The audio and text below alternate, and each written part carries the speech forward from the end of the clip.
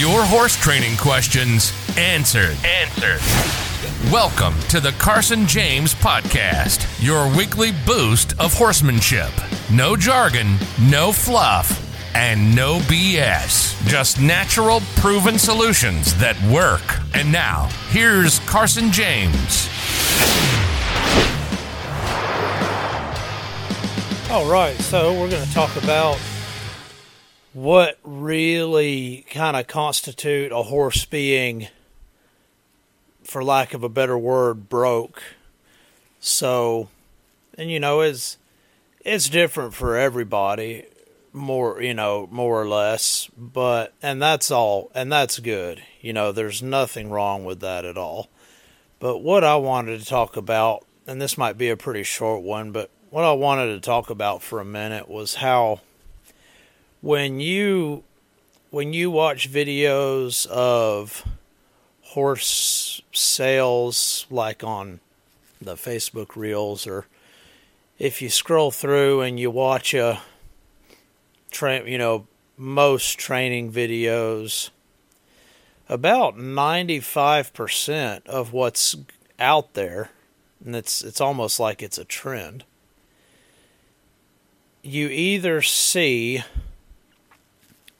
trying to desensitize a horse, or if it's kind of a more finished horse, about the only thing you can really see it do is kind of lope around,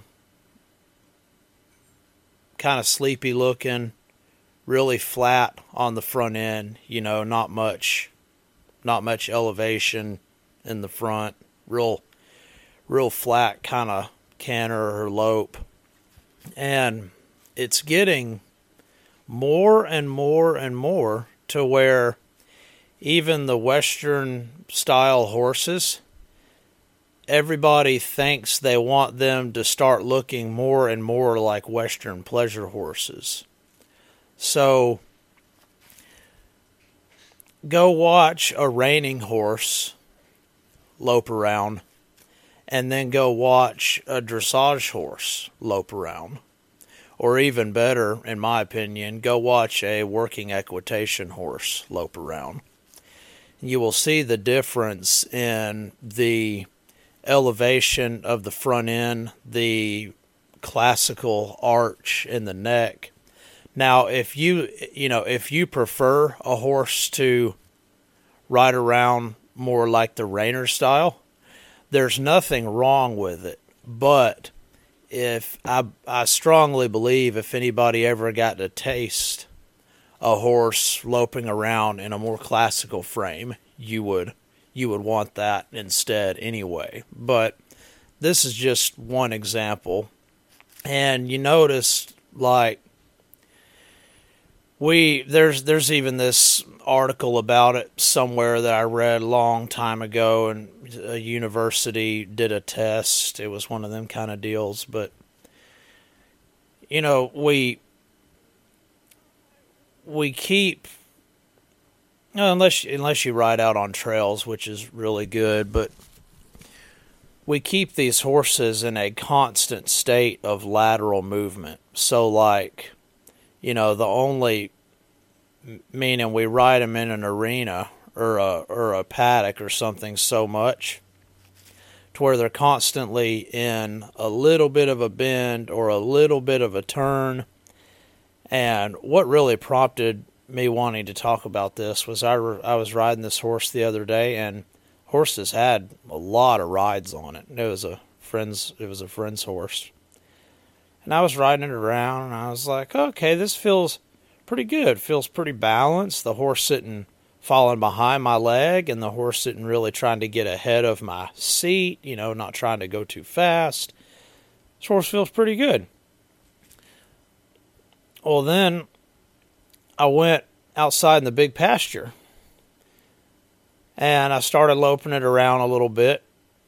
And y'all, I had to, this horse had to lope 20 strides before I could even get it to somewhat level up its shoulders and realized that I was wanting it to just stand up real good and square and go straight.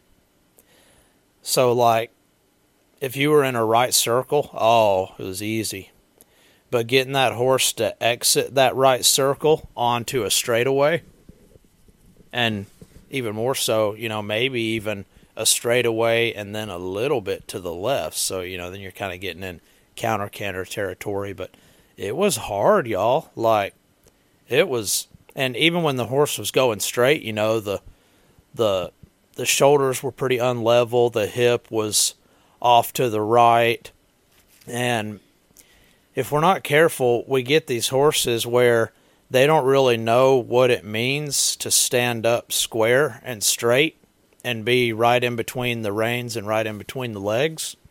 And, the irony of it is you can ride a horse in a straight line all day long, but if you're not being aware and particular about this, they'll constantly be bringing their shoulders a little to the right, and then they'll try to look off to the left, and then the ribs bulge left or right. So basically just getting to, we've got to start doing more than just circling these horses. Back a long time ago, what kind of constituted a horse being broke was that, like, he was so athletic and so maneuverable, you could get on that horse and then go into, like, a Greek war. Like, I'm being for real. And that horse was so responsive and so light that you could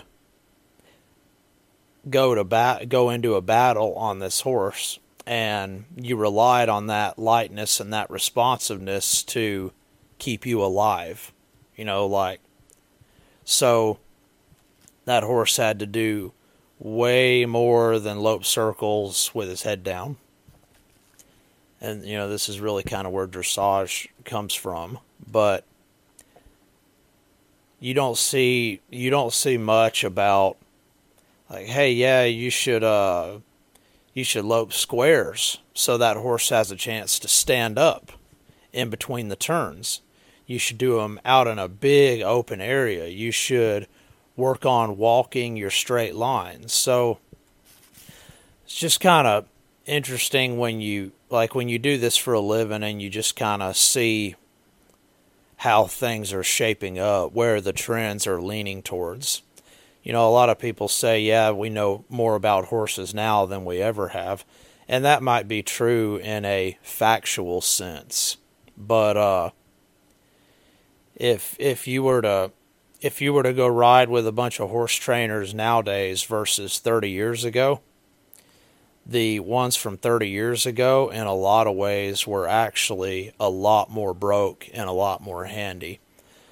Another example of this is another thing that you'll run into way too much is bending the horse. Bend him, make him soft, and then go the other way and bend him and make him soft. And I'm not saying that you shouldn't do those things, but like they never talk about the rest of the story, which is, we shouldn't, and I'm just as guilty of it too, but we kind of work backwards as far as getting the balance and all that. It's supposed to be you get the hind feet placing in the right places, you get the horse to balance with his feet, and then from that balance creates some natural bend, and it takes the rigidness and the stiffness out of his rib cage, out of his neck.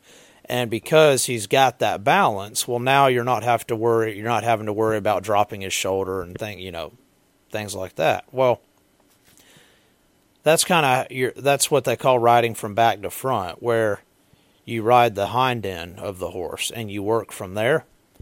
And I would say probably the Western riding is more guilty of it than any of them, and I am too. So I want to make that disclaimer, but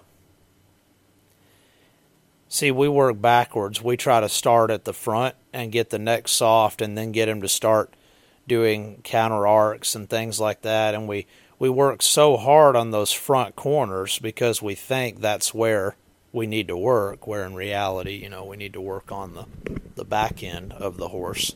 And there are times to where, those other corners need some help too, but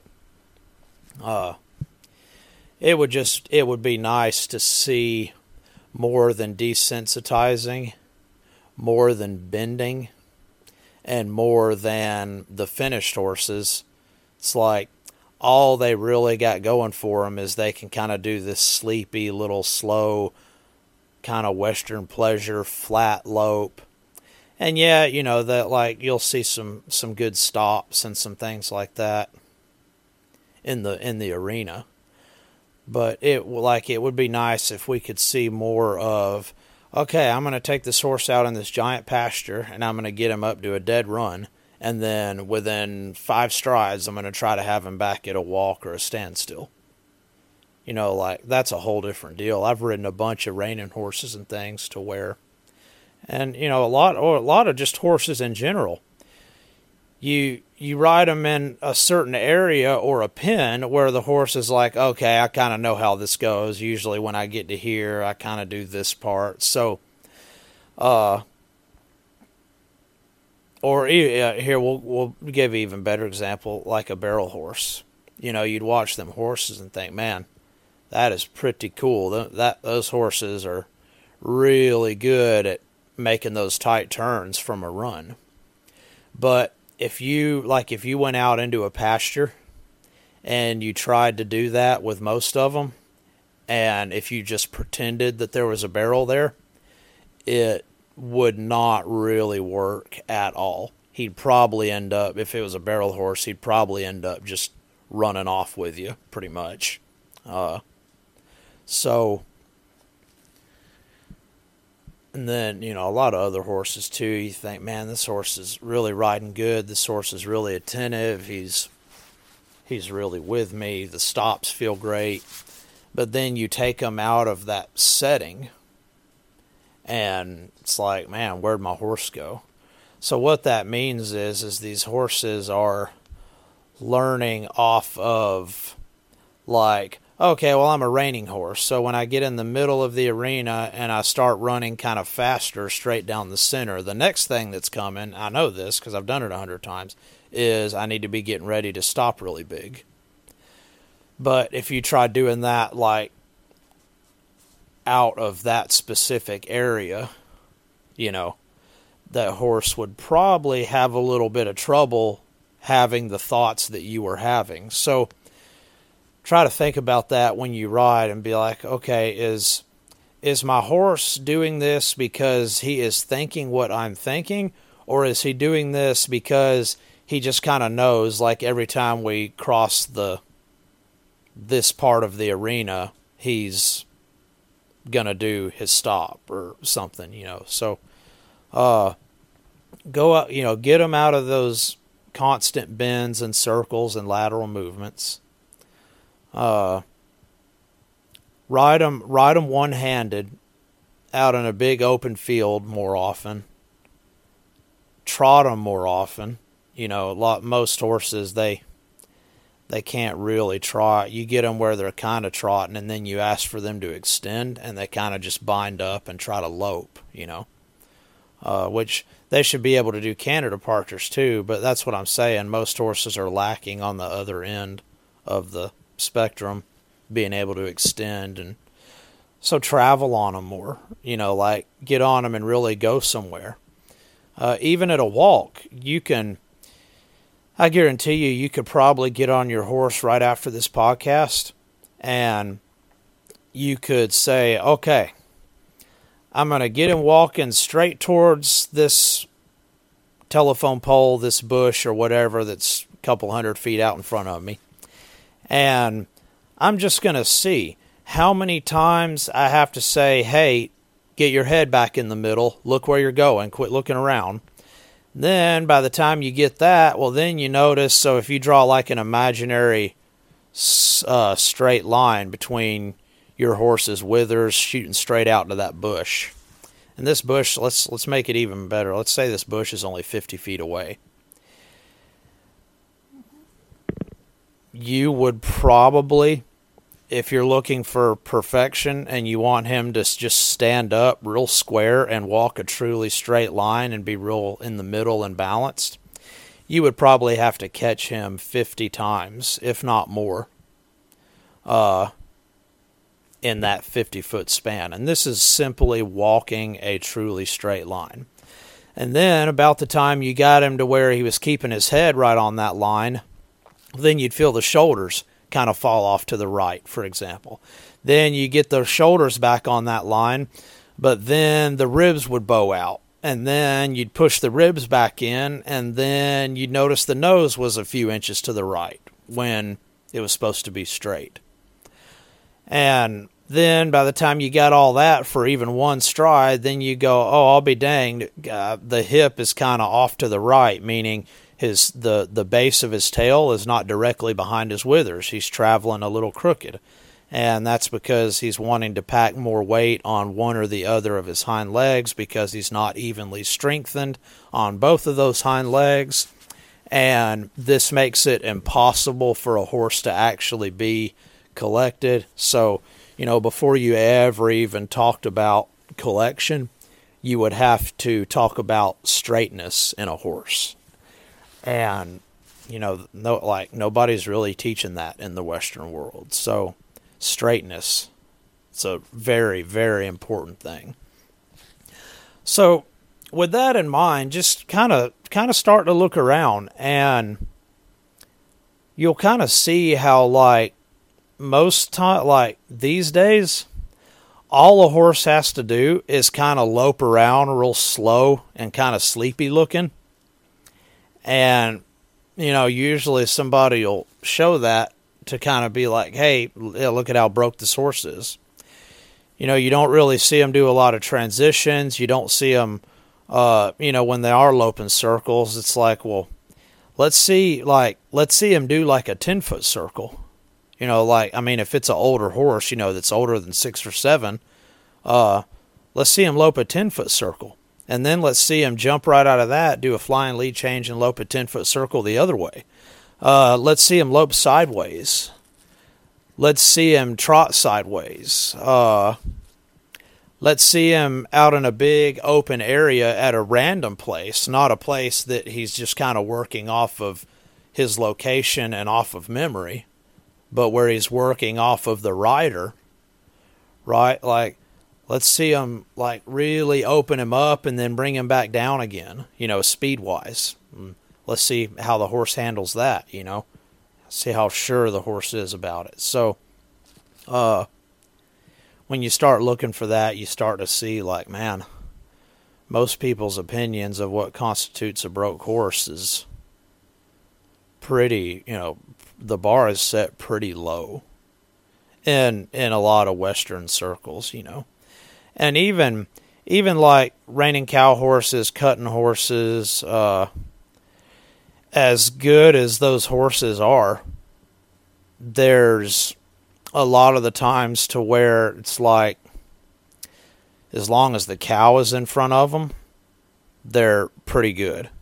As long as they're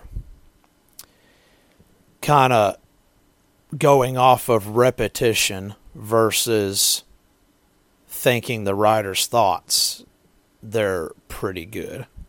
I've ridden a bunch of those kind of horses to where you think, man, this horse is really nice, but God forbid you try to go trot out to the end of the pasture and come back. It's a pretty difficult deal to do on them. So just kind of keep that in mind. Try to get your horse to where he's not, where he's riding off of his understanding of your body and your legs and your thoughts and the way you're sitting on him, not off of, okay, well, here's the barrel, so I know now I'm going to make a turn, Just kind of think about that. Ride him outside more.